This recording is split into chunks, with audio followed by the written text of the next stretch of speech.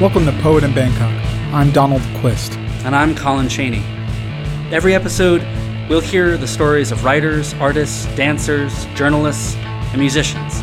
Basically anyone we can get to talk with us.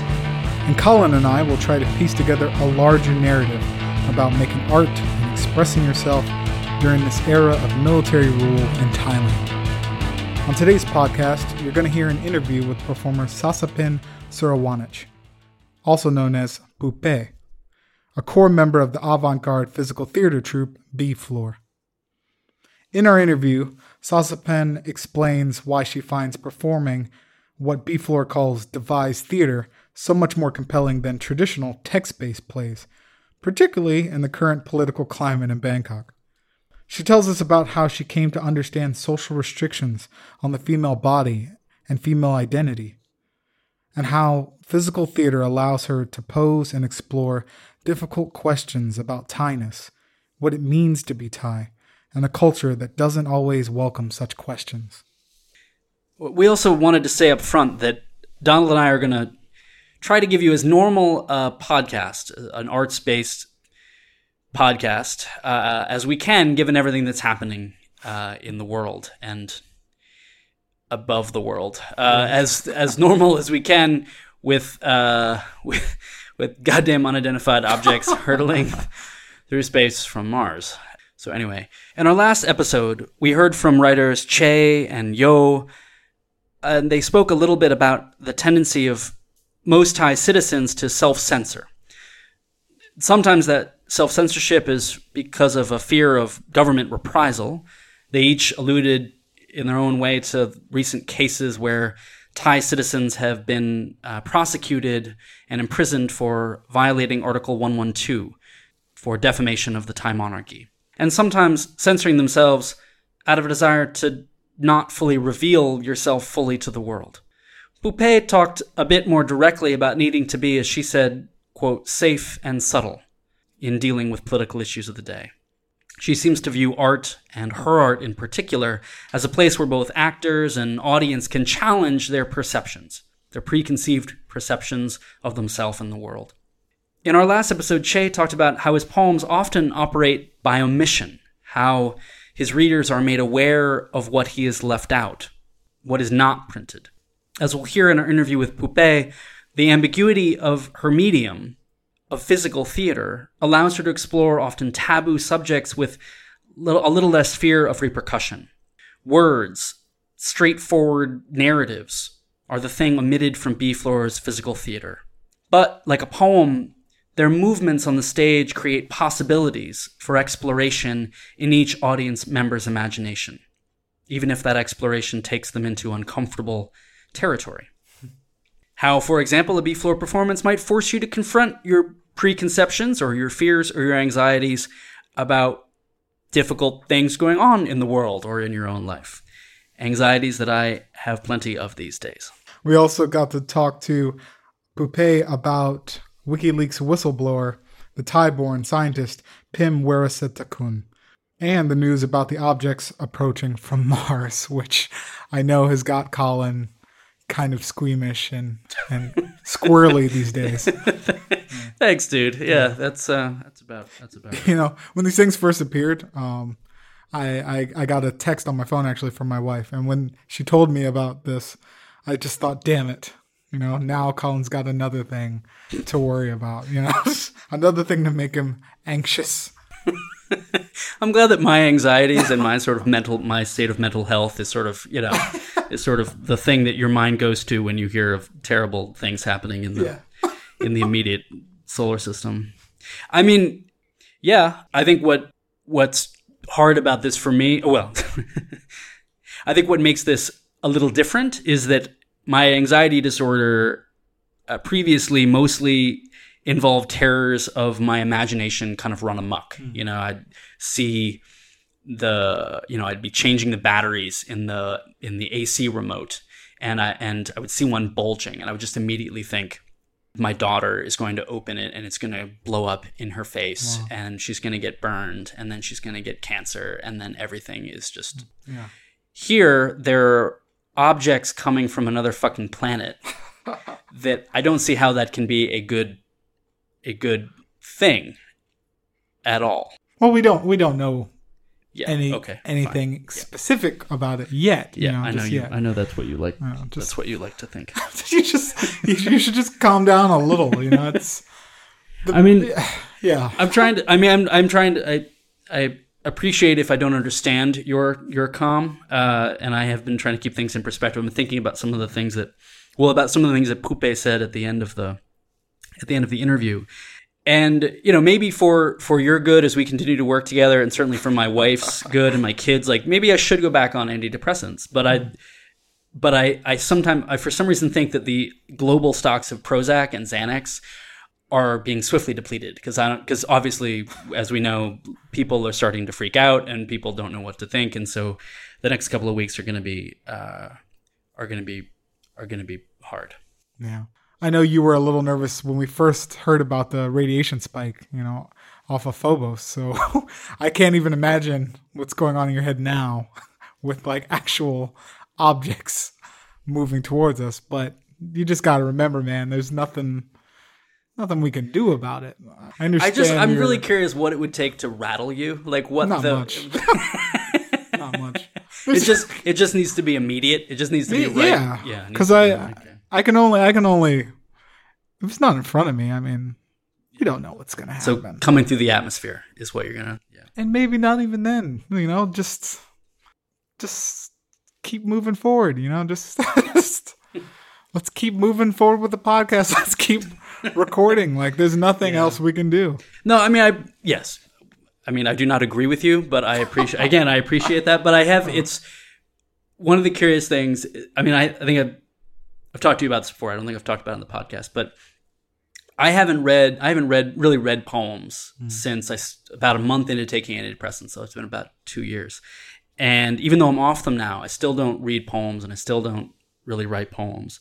But for some reason, I went to my poetry bookshelf after I got this announcement, sort of thinking like that's where you gotta go to that kind of wisdom when stuff like this goes down. And I found myself reading Lorca. I found reading Garcia Lorca, and I found this bit in one of his poems in Poet New York, the City Without Sleep Nocturne of the Brooklyn Bridge, that I don't know. That made me feel like that reminded me what it is that we go to literature for, and like kind of what it can do. Even though, I mean, I'll read you the part of it. I brought it here. Let me just get my book out here. Yeah. So this is from the Medina and Statman translation. It says, "No one sleeps in the sky. No one. No one sleeps. The creatures of the moon smell and circle their cabins. Live iguanas will come to bite the men who don't dream, and he who flees with broken heart will find on the corners the still incredible crocodile under the tender protest of the stars." That's good. That's the thing. You really like, that's really, really good. And there's that strange, there's some sort of strange truth in all that surreality, even though I immediately start thinking that there's probably iguanas and crocodiles inside those whales, as I guess what they're calling them, and how like no one's sleeping, and yes, I'm having trouble sleeping. The creatures of the moon, well, not creatures of the moon, but creatures of Mars. Oh man. And and just thinking like, did we wake something up on Mars? Was all that terraforming? Did that wake up? Anyway, so all of that to say, I'm reading poems again. So if there's any benefit to there being unidentified whale-shaped objects coming from Mars, it's that Colin's reading poems again, y'all. Which I'm happy about. Thanks, that's man. Cool, though. Yeah. I'm happy about that. Yeah. Another reason why I'm sort of not entirely anxious about this is because Harbinger 2 is en route, and so I'm surprised they didn't see these objects like past them. So I know you follow them on Twitter, right? Yeah, I follow them on Twitter, and they seem pretty positive and optimistic. And you believe that they're still actually in control of their Twitter feeds. That like that ISEC isn't that's not all coming from Paris. That it's not just. I have no reason not to believe it, right? So there's no point in worrying about it. They're going to land on, how do you pronounce the base? It's Arzia? It's slightly unfortunate. Arcia base. Arcia Mons is the volcano. They're going to land on that base. They'll probably find Shep and the rest of the crew. There's probably some minor problem with like the communication system. They'll terraform it, and our grandchildren will be living on Mars. It's not. I don't know, man. You're so strangely calm about this. I don't know. Freaking out. Yeah, I mean, the other way of thinking about it is like you're just totally denying what is actually. I don't know. I mean, Obama says that the situation's under control. Everybody's closely monitoring it, and that all American resources will be marshaled if necessary. And that's all you need, right? America's on the job. Yeah. I mean, I like that. I do appreciate that Mexico is kind of rabble-rousing. I guess that when they took Pim Weerasethakul into their embassy in Paris, that I don't know, maybe that just sort of, maybe she's been giving them some information that, well, obviously she's given them information the rest of us don't have. So I appreciate that they're kind of clamoring and trying to raise some attention. But none of those countries, Brazil doesn't have a serious space program. But I just find myself, I just think it's so fucked up that I'm hoping that China and India and Russia, I'm finding myself hoping that they have much better Star Wars style orbital space weapons than they say that they do. And I'm hoping that the US has some like super sci-fi weapons that they're going to be able to deploy. I guess we'll see. You praise Mexico and Brazil and India and all these countries joining this sort of like preemptive strike against something we don't know yet. I actually think they're making people worry for no reason yet. And so like I actually don't agree there. What I love about this is that is so Thai. That is so they're causing Thai. trouble. They're just causing trouble. And I guess you've been here long enough, man. I guess I'm saying just don't ask questions. Don't cause trouble. Who wants trouble? Right? All right. Well, we got to move on. We can write about it, or you can write about it on the website. Yeah. Or we got to move on. I do realize that as we were talking about that, we just were sounding like an updated War of the Worlds broadcast. Yeah. So that we're gonna start sounding like Wells in here. So we need to move on. Okay. Yeah. Okay. All right. You good? I'm good. Okay. Yeah. All right. Well, I'm just reflecting on yesterday. I was in the classroom and a student gave a presentation about elephant conservation, and it started getting me thinking about elephants in Thailand. So, Donald, what is the deal with elephants in Thailand? Well, it's hard to get a number on wild elephants in Thailand, but some experts propose there are about 2,000 to 3,000 wild elephants in Thailand. And according to the Thai Elephant Conservation Center in Thailand, the population of domesticated elephants is about 2,700. So about 95% of Thai elephants are in private ownership. So that means like there's only about 300 that are wild? Yeah. Okay. Only about like 300 elephants are actually still in the wild.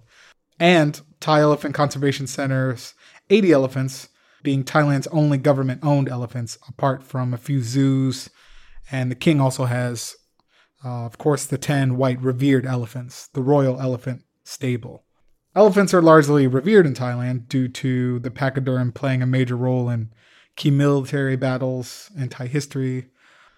And also Erawan, a mythical white elephant who carries the Hindu god Indra, is a popular symbol throughout the kingdom. You see 4 tusks, 7 trunks.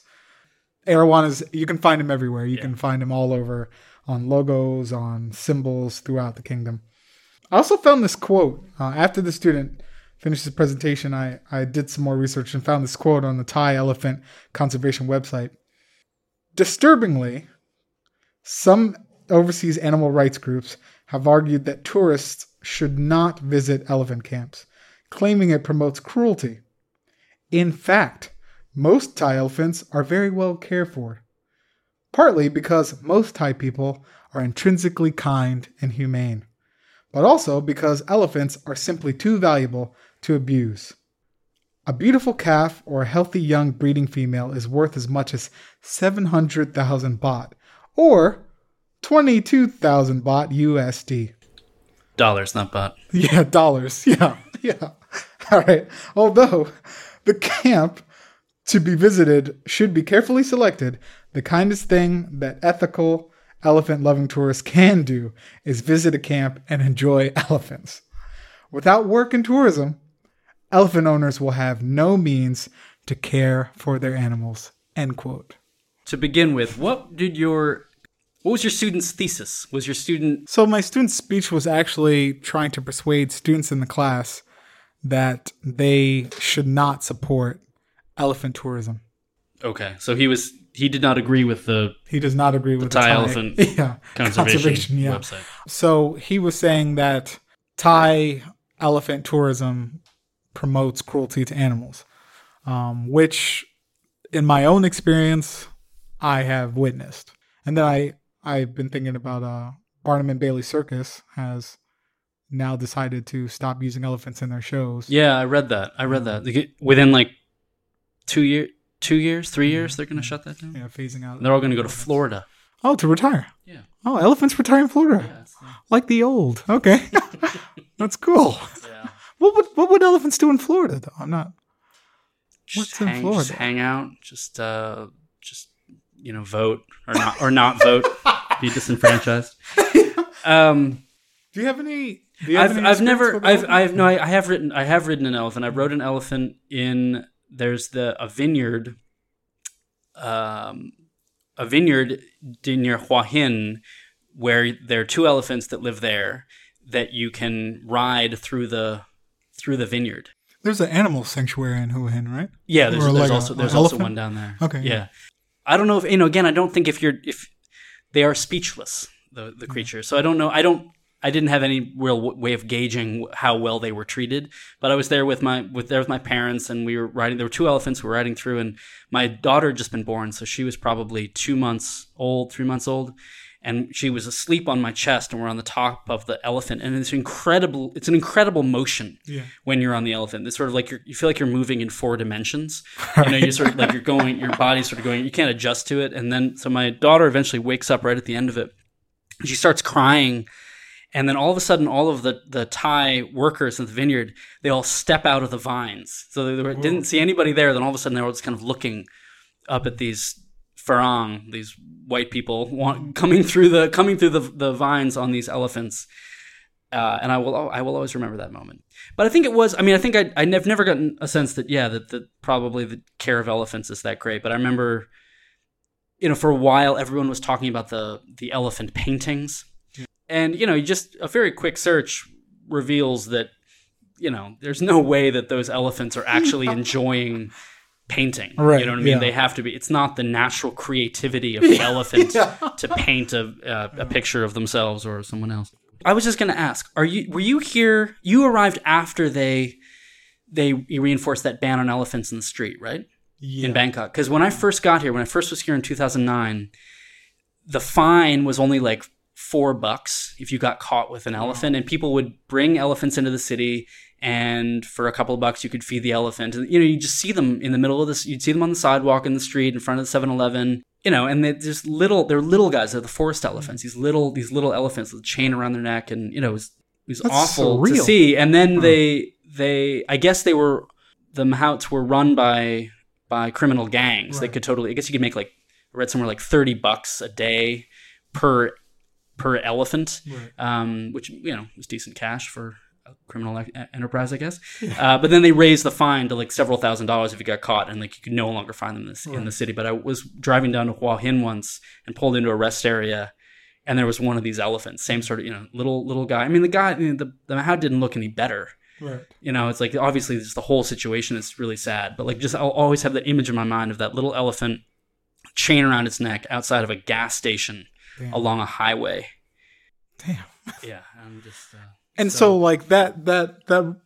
So when I think about that quote from the Thai elephant conservation, that Thai people are intrinsically kind and humane. So how could there possibly be abuse? How could there of elephants? possibly be abuse? Exactly. Yeah. And yet also I find it fascinating that the ban of elephants in the streets of Bangkok is a response to cruelty and inhumanity, or not being humane to elephants. Yeah. So you're both acknowledging that there is a problem, but saying there's no way it could possibly exist. Are you saying the ability to talk out of both sides of your mouth might be evidence? And I just find that so fascinating. And then just the idea, you pushed people, these gangs, these crime syndicates dedicated to elephants, you pushed them out of the city. They didn't disappear. They're somewhere. They've got just a different racket. Yeah, they just got a different racket. And they have 95% of the elephants in the country. Yeah. What are they doing with them? Yeah. So I just find that quote just perfect. Yeah. Just absolutely perfect. I remember going to up to Dusit Park, and there they have the old stables, the old elephant stables, and which are kind of remarkable things to look at and think about these these huge beasts living there. And they have the white elephant skins preserved, contained in these big glass jars. Really? Which is a little spooky, but it like got ghost me, elephants. Yeah, and it got me thinking about It got me thinking about white elephants, and I remembered that growing up at my school, there was a sort of fundraiser for after-school programs at the school every year. And it was, everybody would donate clothes and toys and various things to it, and they'd sell it and make profit to go to the programs. And my dad ran the white elephant table, which was all this sort of crap that couldn't get categorized anywhere else. I mean, it was mostly like toys and broken electronics and things like that. But that was sort of my youth. And white elephant just always meant that table where my father was manning at this booth.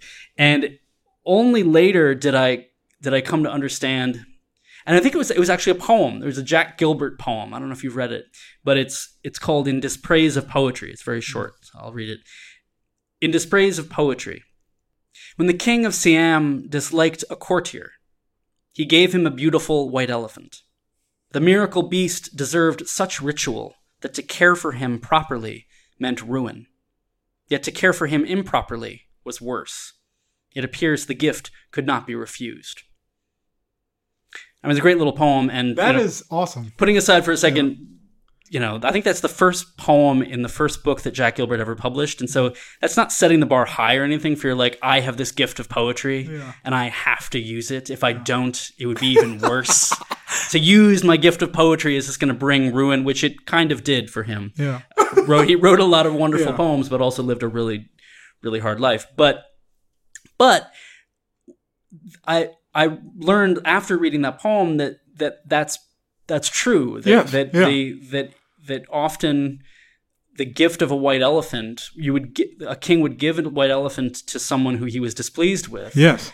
And you had to take care of it, and it cost so much money to take care of it that it would ruin you. And that was sort of how, I guess, that sort of got into common American parlance, the idea of a white elephant being this beautiful, but sort of useless thing that kind of dragged you down. Right, so I now think of all of those objects on that table in the boys' gymnasium at the school as being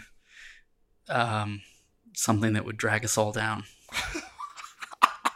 or poetic. Or poetic. Oh. Yeah, the gift of a white elephant.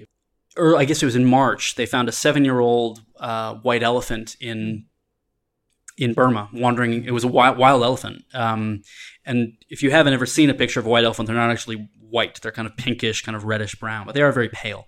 And I was thinking about how traditionally the possession of a white elephant meant that you were ruling justly and that you were bringing prosperity and peace upon your kingdom or your country. And I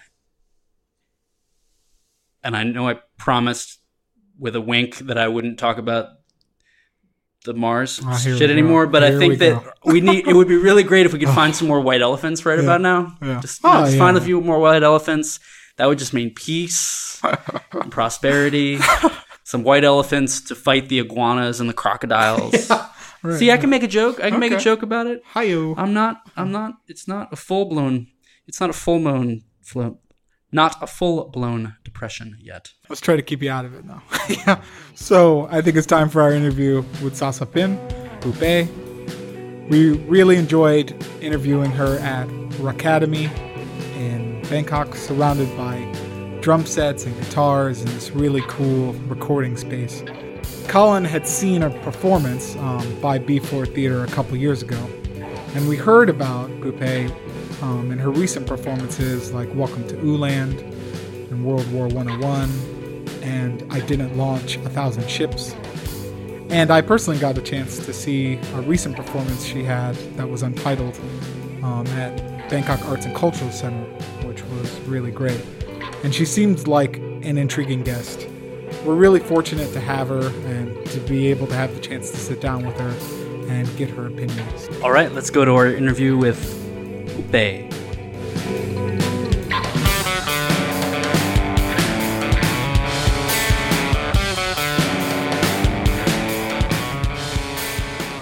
High tone on the Pupe. Pupe. Pupe. Yes, Pupe. in Thai. What does it mean? Well, pu, the first syllable, is the crab. So it's supposed to be like a type of crab, but it's not commonly known, so it can be just a name. Yeah. But it is an actual crab. It is an actual crab, yeah. There's even a specimen sold in this, a shop, a government co-op shop for like educational materials, and they sell this pupe specimen, like, fermented in this little jar. Do you have one? No, I don't, but I took a picture of it and I'm like, wow, there's me there, fermented, looking like it's dying. Sold. Yeah, that would I would probably buy that, but I understand not buying it and just letting you stay there. You don't need to come home with me. it's not pretty. Yeah, so I'm like, I don't want that in my house. Yeah. So I'm just gonna jump Yeah. in. I went to see your performance of Untitled at the Bangkok Arts and Cultural Center and was really impressed with your performance, specifically your ability as a dancer. Oh, thank you. And I wanted to ask if you could tell us about how, or your first experience with theater and dance and how this came about. I started with being a really Thai kind of person and student in university, meaning I didn't know much about the outside world, didn't care much about other things besides, studying, just getting a degree, get a job, maybe have a family and whatever. And so I saw this theater auditioning opportunity one time in the university as like an extracurricular activity that a good student should just join, So I'm like, okay, this is something I haven't done. So I joined. But then all the rehearsal process that we prepared for staging the show just made me fall in love with theater, with the world of theater, acting. And so I was very determined from that point onwards that I'm going to stay with theater no matter what it takes.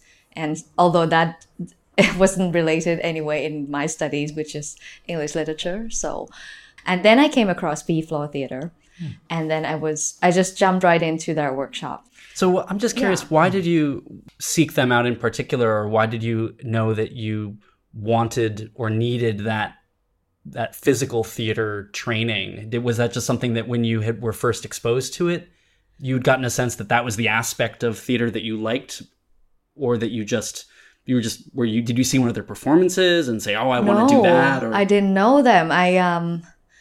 I didn't really seek them. I was just in the phase where I was still very young, freshly graduated, and really want to better myself in all the theater or performing skills in every way possible. And I knew that the limitation was still very much on the body. I mean, I could do well with like text or interpretation or whatever, but then the body, when it comes to like musical theater, for example, and also I was in things like Animal Farm where I played the cat and I had to train a lot, and I knew that I could only do limited things and I needed this training.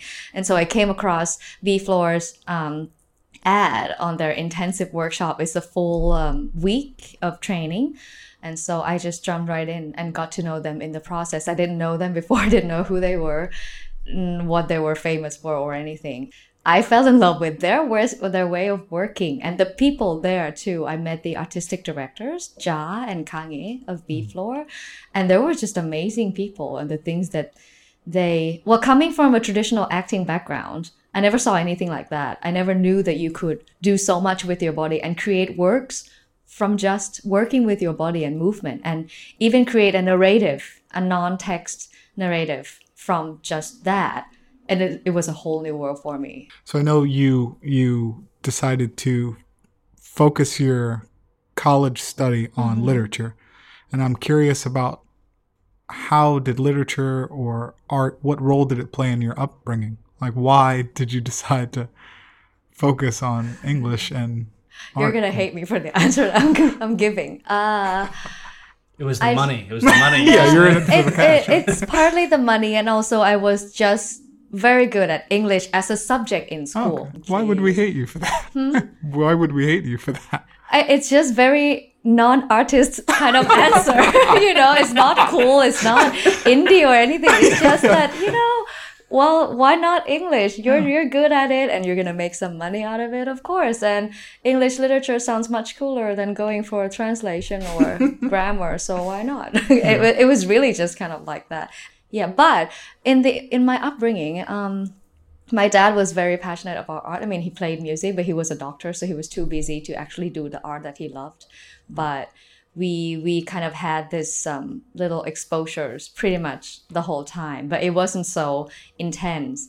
It was more like he knew just this much about music, and he tried the hardest that he could, like asking us to come watch this concert of the symphony orchestra concert with him when it's on TV or whatever. And that's our little exposures to art, but not so much more than that, because I was not born and raised in Bangkok. Oh. Also, so that's another reason why I didn't get so exposed to arts or to even get to know it. Yeah. Where were you born and raised? The Northeast, Korat, Nakhon Ratchasima. Could you tell us a little bit about that area? It's I've a big never city heard. in the Northeast. People just live their lives and get by, have fun, and they don't ask questions, they don't like confrontations, they like to keep things simple and fun and in peace and order, pretty much like the bigger picture of the society in Thailand, where people just like to keep things flowing and have no interruptions, not too many questions, not too many conflicts. And I grew up meeting my dad's friends who are very, again, like the provincial authorities that would have an air of self-importance about them in everything that they say. And because you're a minor, like my dad was a minor to this person and I'm his daughter, there's not anything that we can say in their face, no matter how horrible the things they say are. We can just stand there, smile, nod, agree. Yeah, I got in trouble one time in school for correcting the teacher. Oh. And I got called in because she obviously gave us the wrong answer for the little quiz that we did. And so I objected, and then she was all angry, and and things like that. I just grew up with that all my teenage years. So things like that, I identify it as the Thainess that I grew up with, and I really hate it. And then I came to Chula, to Bangkok, and got thrown through this faculty of arts and was exposed to philosophy and arts and culture. Again, that was like the whole new world. And I'm like, I did not know that we could ask questions about existence. What the heck is that? Like, why do anyone want it to even question about that? And it got me into this whole new mentality of thinking and asking and questioning the world. And coming from somebody who was so simple. Yeah. Some of your performances, which we'll talk about in a second, some of your performances deal with questions of Thai identity and gender. Were there moments in your childhood that you feel like kind of crystallized I don't know, I suppose sort of your understanding of Thai identity or your understanding of yourself as a Thai woman? Yes. I saw a lot of problematic things in the society that I lived in, like the way you're expected to behave in front of grown-ups, for example, and even worse as a girl, or the way you're supposed to dress. Or I noticed little things, even like when you're in a traditional Thai costumes, how that outfit really imposes cultural expectations on you because it forces you to move in a certain way or hold yourself in a certain way. And I could just feel the cultural aspect through the costume that I was wearing, all these restrictions that it imposes on a female body, for example. And I hated that a lot. Yeah. Could you describe that Thai costume? So you would have either like all these lace long sleeve blouse in this weather and this skirt that wraps your leg so that you could only take little steps and walk like a pretty girl, all the time. Or even when you sit, there's this like the belt that comes up high on your waist, for example, and you would have to kind of sit with straight back all the time. Or even Thai traditional moves that would require that you keep your chest up and your hips always backwards, so you see the curves very highlighted, things like that. And I mean, I wasn't aware of that so much when I was young, of course, but then I knew that I wasn't comfortable in the outfits. But now I could pinpoint, the little things that I don't like or the cultural aspect that it imposes on my body more clearly now. So you can look back now and you can see that there was a sort of oppression and even tiny movements. And so now I noticed you're attracted to physical theater. Yeah. And sort of finding liberation in that. Mm-hmm. Could you Definitely give us an example of the first time you felt liberated through movement? Well, the one thing I really stood out in my memory, I don't know if it's related, but I remember this one time that Kage, one of the artistic director, asked us to imagine that you are walking forward with this wind blowing from the front of you. And then imagine that you have your hair very long, maybe it could be like 4 or 5 meters long. And every single strand of hair is like affected by this breeze that is blowing. So you were supposed to feel every strand of hair going out in every direction. I did not know that I could feel every strand of hair and create a movement or an image on stage or a performance from that. And so, it just takes you to another world, to another kind of mentality. And the audience would not know that, definitely, that you are feeling your strands of hair. But it gives them something, and they will feel something. And whatever that something is, that's the little dialogue that we have, and they can take home, and I can take home.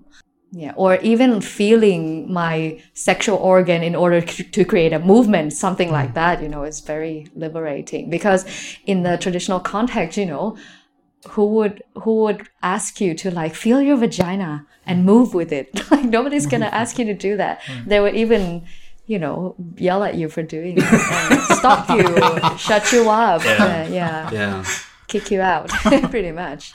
It just.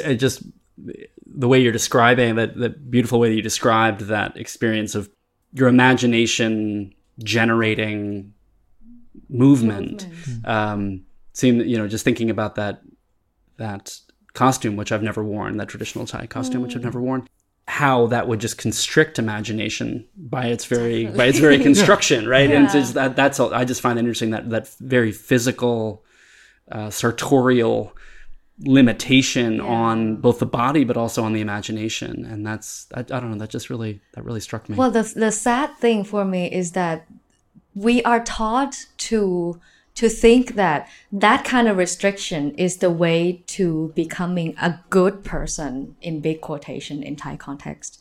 And so I wanted to be a good person. So no matter how much I hated it, I tried my best to find a way to fit in that and stay with the frustration and show everyone that even though I'm frustrated, I can live with it because I want to show them that I'm good and I will be that good person that you want me to be. And in the art world, you don't have to be good. You don't know what good means. Even today, walking around, when I'm with my theater community, I have all the liberation and freedom that I want, talking and doing anything that I want without feeling like, is anybody going to say anything about this that we're doing? But once I step outside, just outside, going on the streets, you're already in the other world where everybody will, just impose their expectations on you and blah, blah, blah. Now it's only up to you whether you're gonna care or how you would react to that. Yeah. Have you lived abroad? I spent the first time 1 year in America as an exchange student. And maybe that's when I started to have a lot of questions about the Thai society as well, because I saw something so different and I brought a lot of impressions back to my country, and I saw a lot of differences and contrasts when I came back to the last few years in high school. Can you remember while you were abroad, the first time, or I guess the first considerable difference that you noticed when you arrived in the States? How kids were so independent in America. They worked. And I was like, they worked. Here, if you work, it means you're poor. And you don't deserve to be our friends because you're poor. And you're not supposed to work. You're supposed to be buying a car and drive around. And they're so mature. Well, I mean, they're kids, but then they have responsibilities, or they try very hard to be responsible in the little things that they think is already big in their time, being the student president or being the athlete or, doing activities or whatever. They pretty much started to try to take care of their own lives. And here, us, the kids at that age, like 16, 17 years old, we don't even start to think about taking care of ourselves. We only think about having fun, going to school, get the diploma, and fucking get onto the university. And just like that. And listening to the parents, be very good kids. And yeah. Maybe just to shift a little bit, sort of flash forward a little bit. So you talked a little bit about how you got involved with theater and B-Floor. Could you describe a little bit what I think some of the literature for B-Floor describes it as a physical theater troupe? Yeah. Could you talk about what physical theater means and maybe how you've experienced it as distinct from either traditional Thai theater or dance, or perhaps more conventional text-based staged theater? What it is a physical and also device theater, meaning you don't have a script. You don't start from a script. You start from the body. You start from the rehearsal process. And if you have images or concept or a message that you want to deliver, you throw it in the rehearsal room and you play around with that concept through your body, your movements. And when we put on a performance, it would use very little text, and we don't rely on language to tell the message. We rely on the body and the visual. The body is part of the bigger image that we're trying to create on stage to give a kind of narrative or an impression for the audience.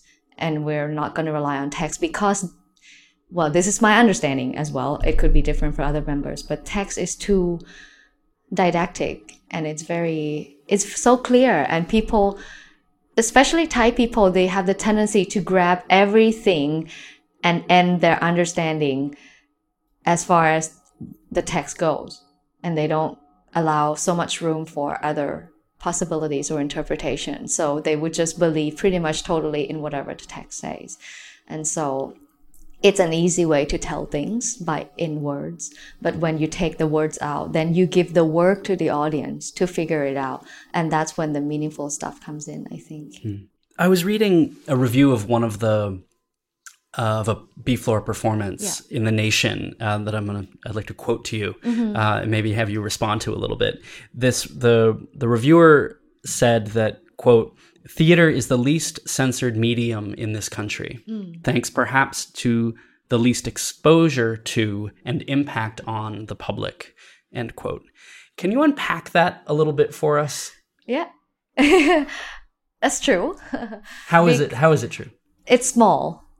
It's so underground that it almost doesn't matter what we do to the big eyes, because they don't see us, or even though they see us, they can really just look away because we're so small. The independent theater scene in Bangkok is very active, incredibly active, but still very limited and very small. So that's the I think that's one of the things that you talked about. But there's another part about the impact. Well, there are two parts of it that I guess I'm curious about. The first is that it's the least censored, which suggests that it's not just that I guess the way you're describing it is that the big eyes, is that how you said it? Yeah. Will look and then look away. But I suppose I guess I was sort of thinking about that in terms of that there are the least limitations placed upon theater, or theater productions don't censor themselves. I guess I'm just curious about that. Is that okay? Whereas if it's a film or a novel or a television show, it would somehow be different. Could you talk about that a little? Yeah, it still comes from that idea of us not being seen by the government or the state. And so because we're not seen, we're pretty much free to do anything, really. And there's no restrictions on theater because they probably don't know that we exist. Yeah, if they do know, and if they do actually realize how much we're saying, maybe they'll start to have some restrictions on us. And do we censor ourselves? Yes, we do.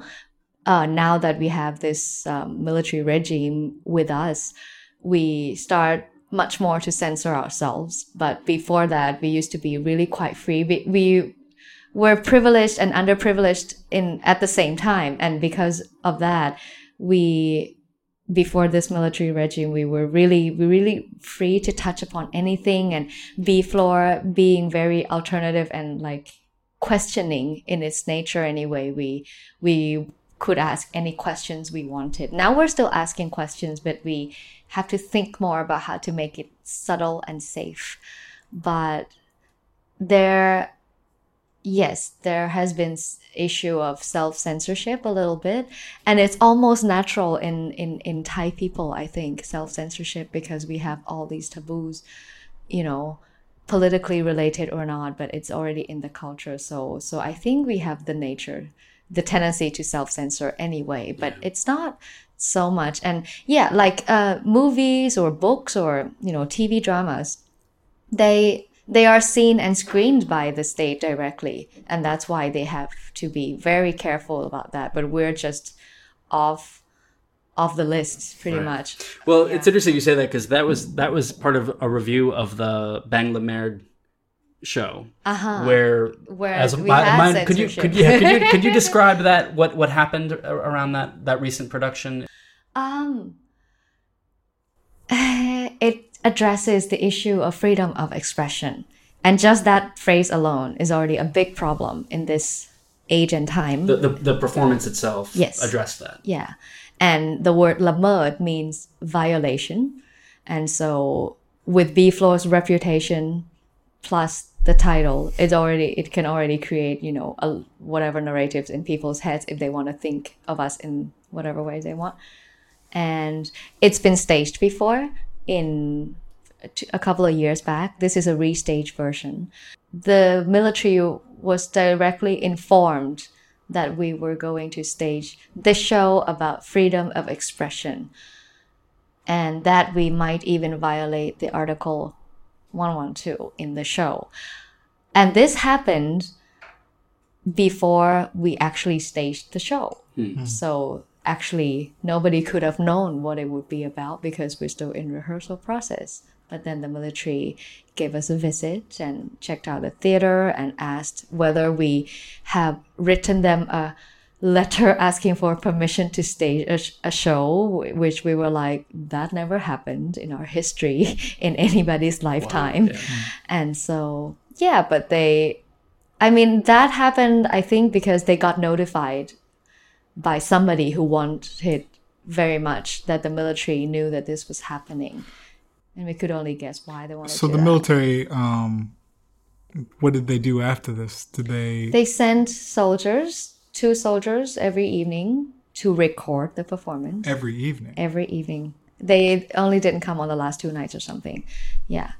Before that, they almost stopped us from staging the show altogether. But then we negotiated because we're like, oh, we advertise, we have people already booked the tickets, and we can't just cancel it. So the choice that we gave them is like, would you like to be there to see that there's really no problem in the show, and just to show our sincerity in doing this. And this is, you know, by law or by human rights, we have the right to talk about freedom of expression. And yeah, if you're there, you can be there to see it for yourself, whether we violate anything that you're concerned about. And so they send their staff there, 2 of them every evening, to record. And now the military has all of these videotapes, yes, which we don't know what they're going to do with it. But so far, there hasn't been any effect on us. But of course, somebody in there already knew of our existence from that, definitely, and committee know our work. And yeah, but there hasn't been like a concrete kind of effect on us, fortunately. That's an amazing story. And just that image of were they in military fatigues? What were they wearing, the soldiers?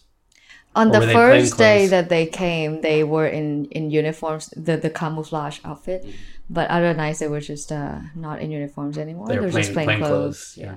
I'm just curious. I'm just imagining them sitting there filming, and the audience sort of knowing. It's very funny, a funny scenario, because in the end, we sounds ended like a piece up having of performance art itself. Yeah, and we ended up having full house, and you know, a lot of bookings because people wanted to come share the presence with the military officers, and wanted to actually see whether they're actually here. You should have put them on the bill. You know, should have listed their names and everybody also featuring. Knew already. Featuring pretty much. It actually went like that. Yeah, have them join the company. The idea of the censorship of physical movement.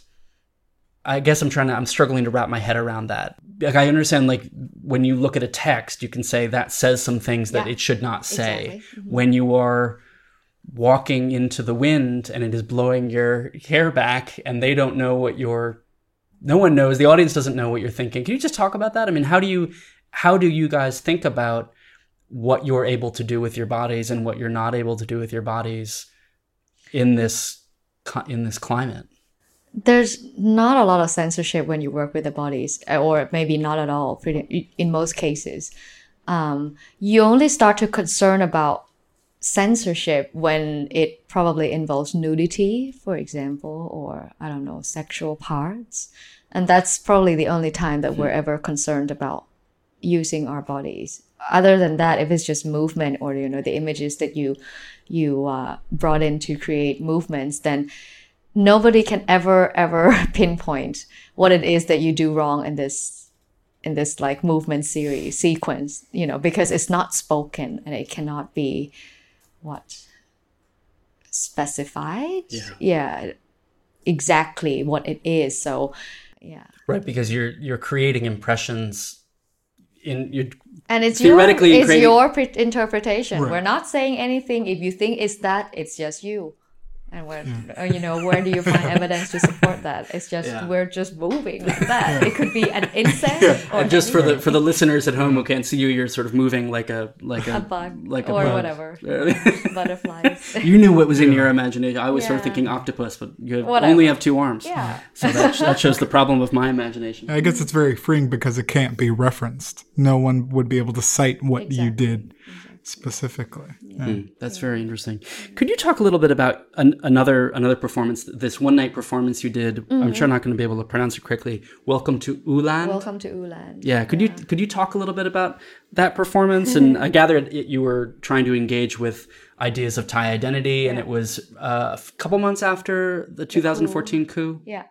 It was a very spontaneous reaction to the coup. I'm like, I don't know what to do. I needed to do something. That's what I thought. And if we couldn't have freedom in anything, at least I should be able to dance. That's the first idea. So I'm like, I'm gonna dance and nobody's gonna stop me. Let's just make it happen.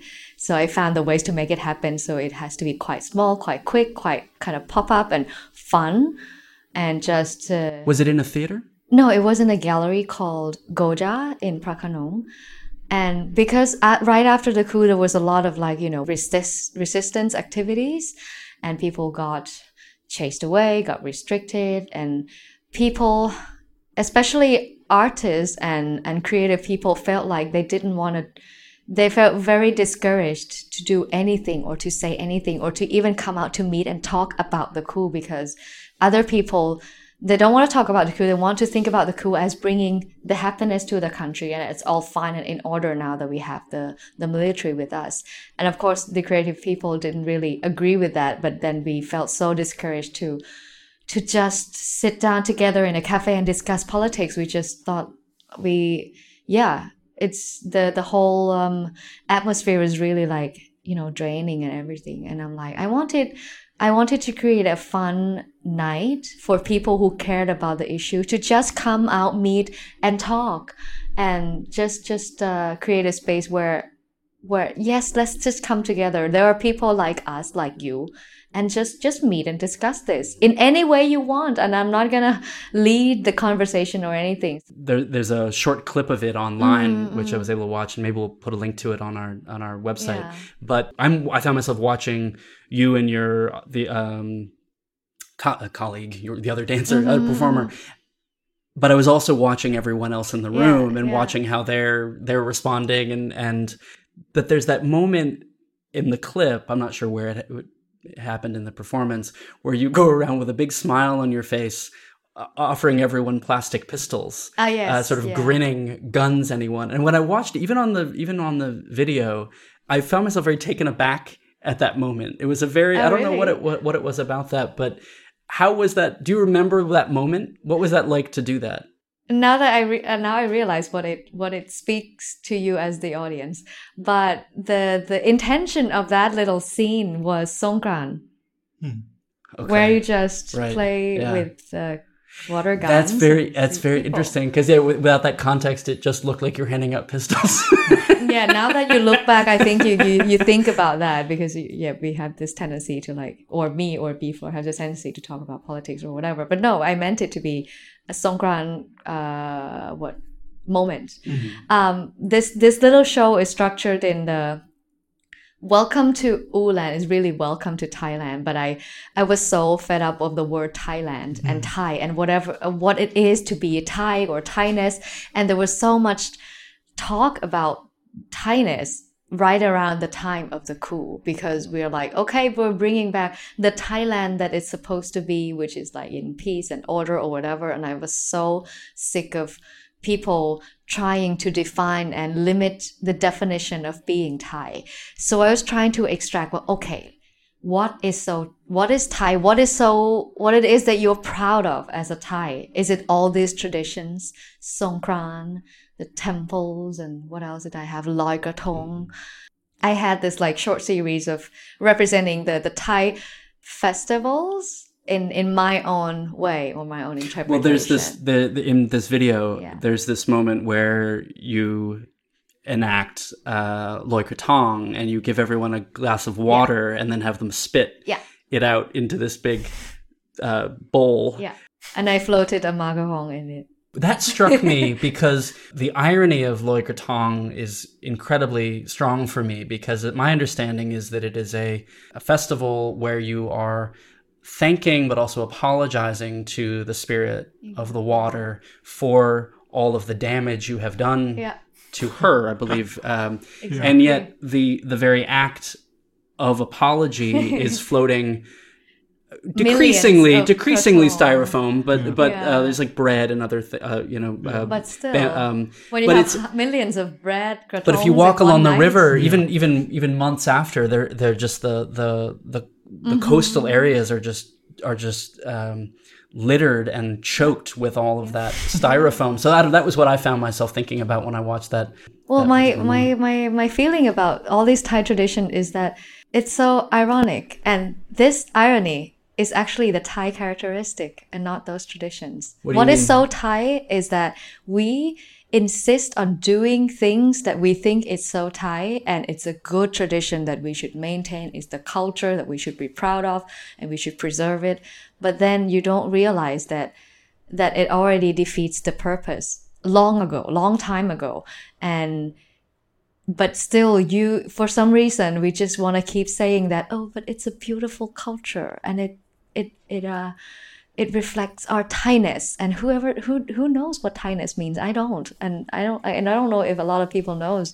And yeah, and actually this irony is very Thai things like this, the irony that's everywhere in every corner of this country is actually what is so Thai to me, and not the traditions themselves. Where do you think this desire, or it almost seems like a need to define what is Thai, comes from?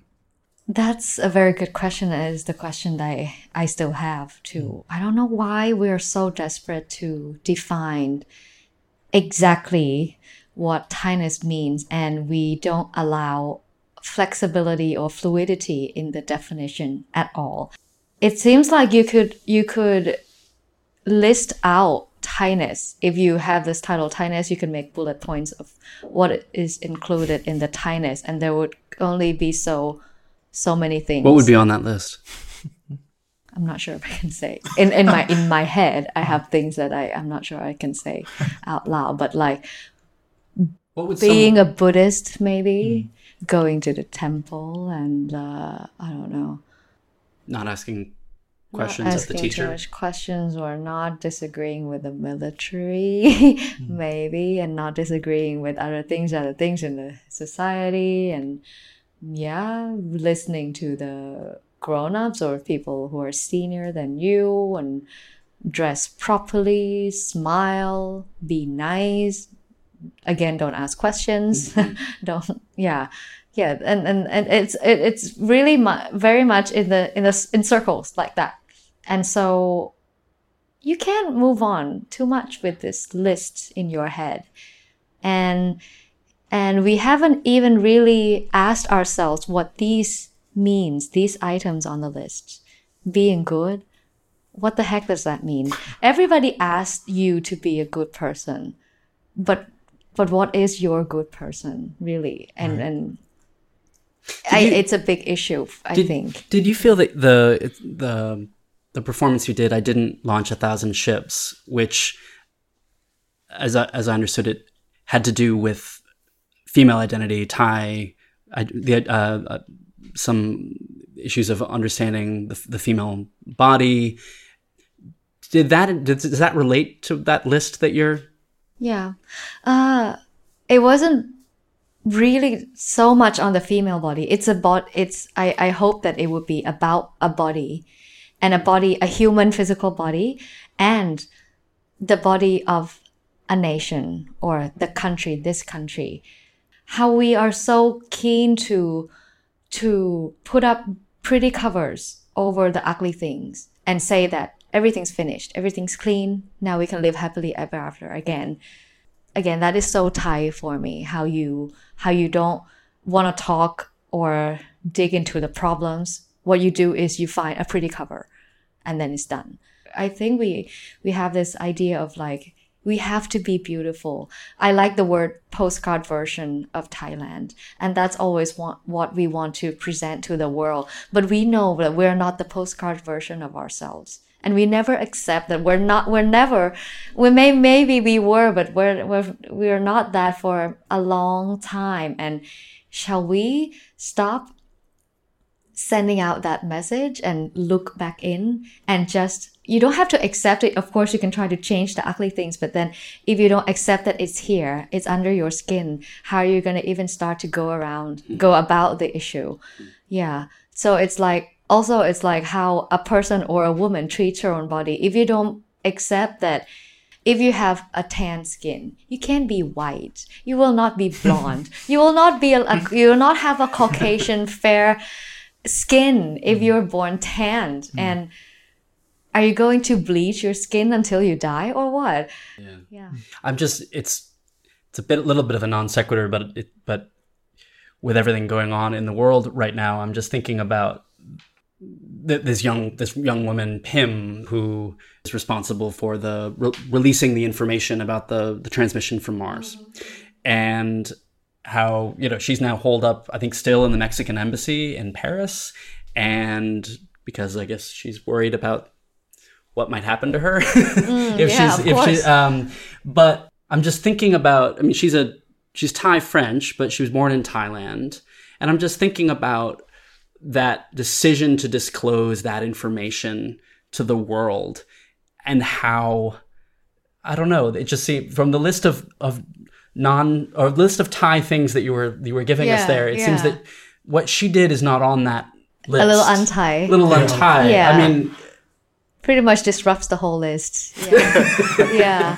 Being outspoken as a woman is un-Thai. Being outspoken about important political issues is very un-Thai. You're supposed to stay very, you know, prim and proper in your own little domestic frame at home or whatever. Yeah. But it's brave. I mean, no, I was just thinking about her as a scientist, and you know the sciences in general, and I imagine the space agency is very male heavy, very male dominated. So even with thinking about it, you know, no, I mean, I'm she's sort of a hero. I mean, in the midst of, I'm sure she's a hero of mine, but in the midst of all of the other, you know, the other insanity that's reminds me of like Edward Snowden, for example. The kind of, you know, the kind of revelation that he brought to the world. But I'm sure there will be like Facebook comments like, "Oh, she's a woman. Why don't she just stay home and cook?" Right. You know. Have you seen the Thai response to what Pym has done? How have Thai people responded? It's a very typical Thai thing that has happened is, wow, we should be so proud we have a Thai female scientist. There's this phrase in by Thai people that we used to use a lot because it comes from an advertisement, I think. Like, it translates into Thailand is second to none in the world. And we try to realize that ideas in every way possible, or when any opportunity comes. And this is, again, the opportunity to say that see, we're second to nobody in the world because we have a female scientist who has made it up there and even revealed this important information, which all these comments are like totally irrelevant to the issue, but that's okay because we can be proud that we have a female scientist that made it there. That's interesting. So there seems like there's a little bit of tension there. On the one hand, this desire to be proud of that and celebrate that. On the other hand, she probably shouldn't have done that. But still, it's kind of that's I think it's the desire to be a part of it, to be involved, to be personally involved with somebody else's achievement, pretty much. By relating the nationality or whatever. I don't want to get into the big issues of the day that really don't have anything to do with your life and your art, but I was just it was just occurring to me when you were describing how you kind of constructed your performances and sort of begin with an idea. Has it occurred to you how you might put together a performance responding to the news of whatever those objects are coming from Mars? Like how you would, I mean, I'm just thinking, I would love to see a performance. I would love to see a performance of that. Because it would replace all the fear and anxiety I have with something, even if it was only for the period of time that I'm witnessing that performance.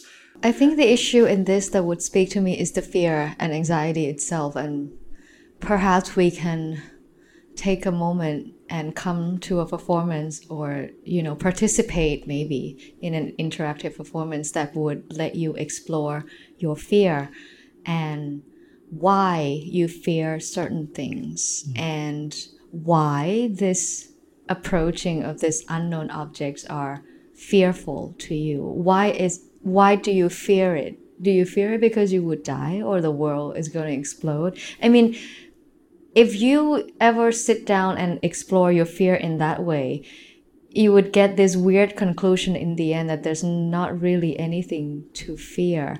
Fear, I mean, I say this without a deep analysis about this, but then from what I imagine that the analysis would go is like, you know, when you keep asking questions, you would come to a kind of void at the end of your analysis that what you fear is really what is pre-constructed in your head.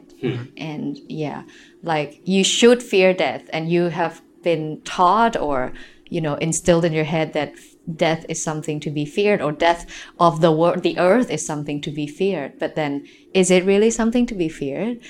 And what happens after you die or the world breaks apart?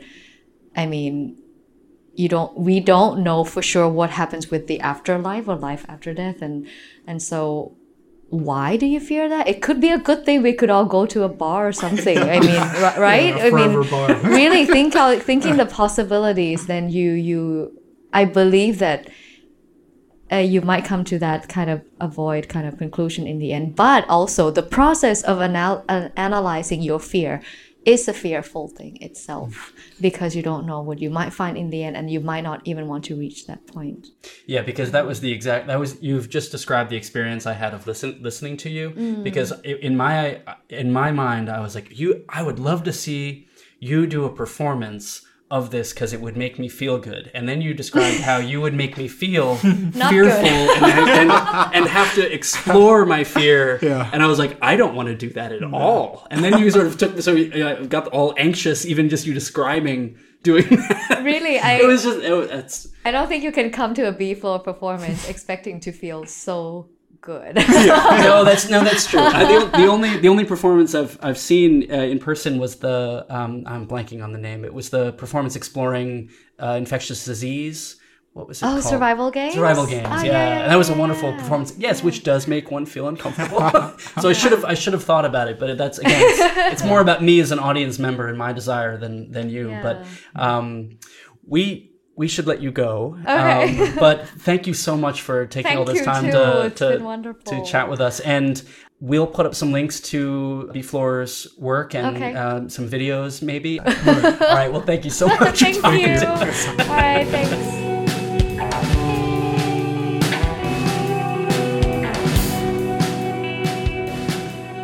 A number of things struck me after listening back to the interview with Pupe. I was really struck by how she talked about the importance of her theater community, the importance of that community and the closeness of a group of people that are all kind of open to self-analysis, to self-critique, to exploring uncomfortable things together, and how she described the difference of being inside with that group, with her theater troupe, and then walking out on the street. I could just picture that happening. Well, I've been to that. I know the theater where they perform, and I imagine her walking down those stairs and out onto the street. And as she said, that sort of welling up of all of the understanding of how everybody else, normal people, are going to be regarding her or thinking about her, and all the things that all of a sudden she needs to, that list that she talked about, all of those elements of traditional Thai-ness that would be at play. I was really, really struck by that. And, in episode 2, Dino also talked about how important the community was. But it seemed for Pupe, it seemed more the sort of creative and intellectual safety of that community seemed really, really important to her. So yeah. I also found that especially fascinating because it's sort of the opposite of Kathy, who's sort of like a lone wolf. Her approach, her work comes out of more isolation. So it's been nice to see the juxtaposition between the different guests that we've had. And especially, like building off of that, this common thread that we've been seeing throughout is just these oppressive social structures that generate fear inside you. Yeah. And then the story she told about her father and that beautiful quote, "Stand there, smile, agree." Yeah. And that so many people are just walking around thinking that at all times. Stand there, smile, agree. And how demoralizing that can be after a while. Well, demoralizing either subconsciously. I was just thinking because I imagine a lot of people are not conscious of that, and I mean, and that sort of idea of conforming, not just as a matter of fitting in, but as a means to actually survive and to actually survive, and that's the necessity of that and how to operate within this social context. And again, I try to remind myself that back in the U.S., we'd both be operating within a collection of social hierarchies and norms that we're aware of or not aware of to varying degrees. But again, it was very poignant the way she was talking about that. Yeah. And like you said, America has, those like similar hierarchies, but I feel like here the stakes are a lot higher. A lot of times living here reminds me of McCarthyism in the U.S. How somebody told soldiers that there's a performance that might have something that could be offensive. Right. And that the military would respond to that and take it seriously. Yeah.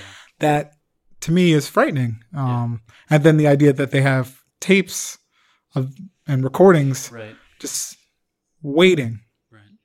But it was amazing hearing her describe that the soldiers sitting there and how the people wanted, and audience members wanted to come to the performance to see that, and participate in that.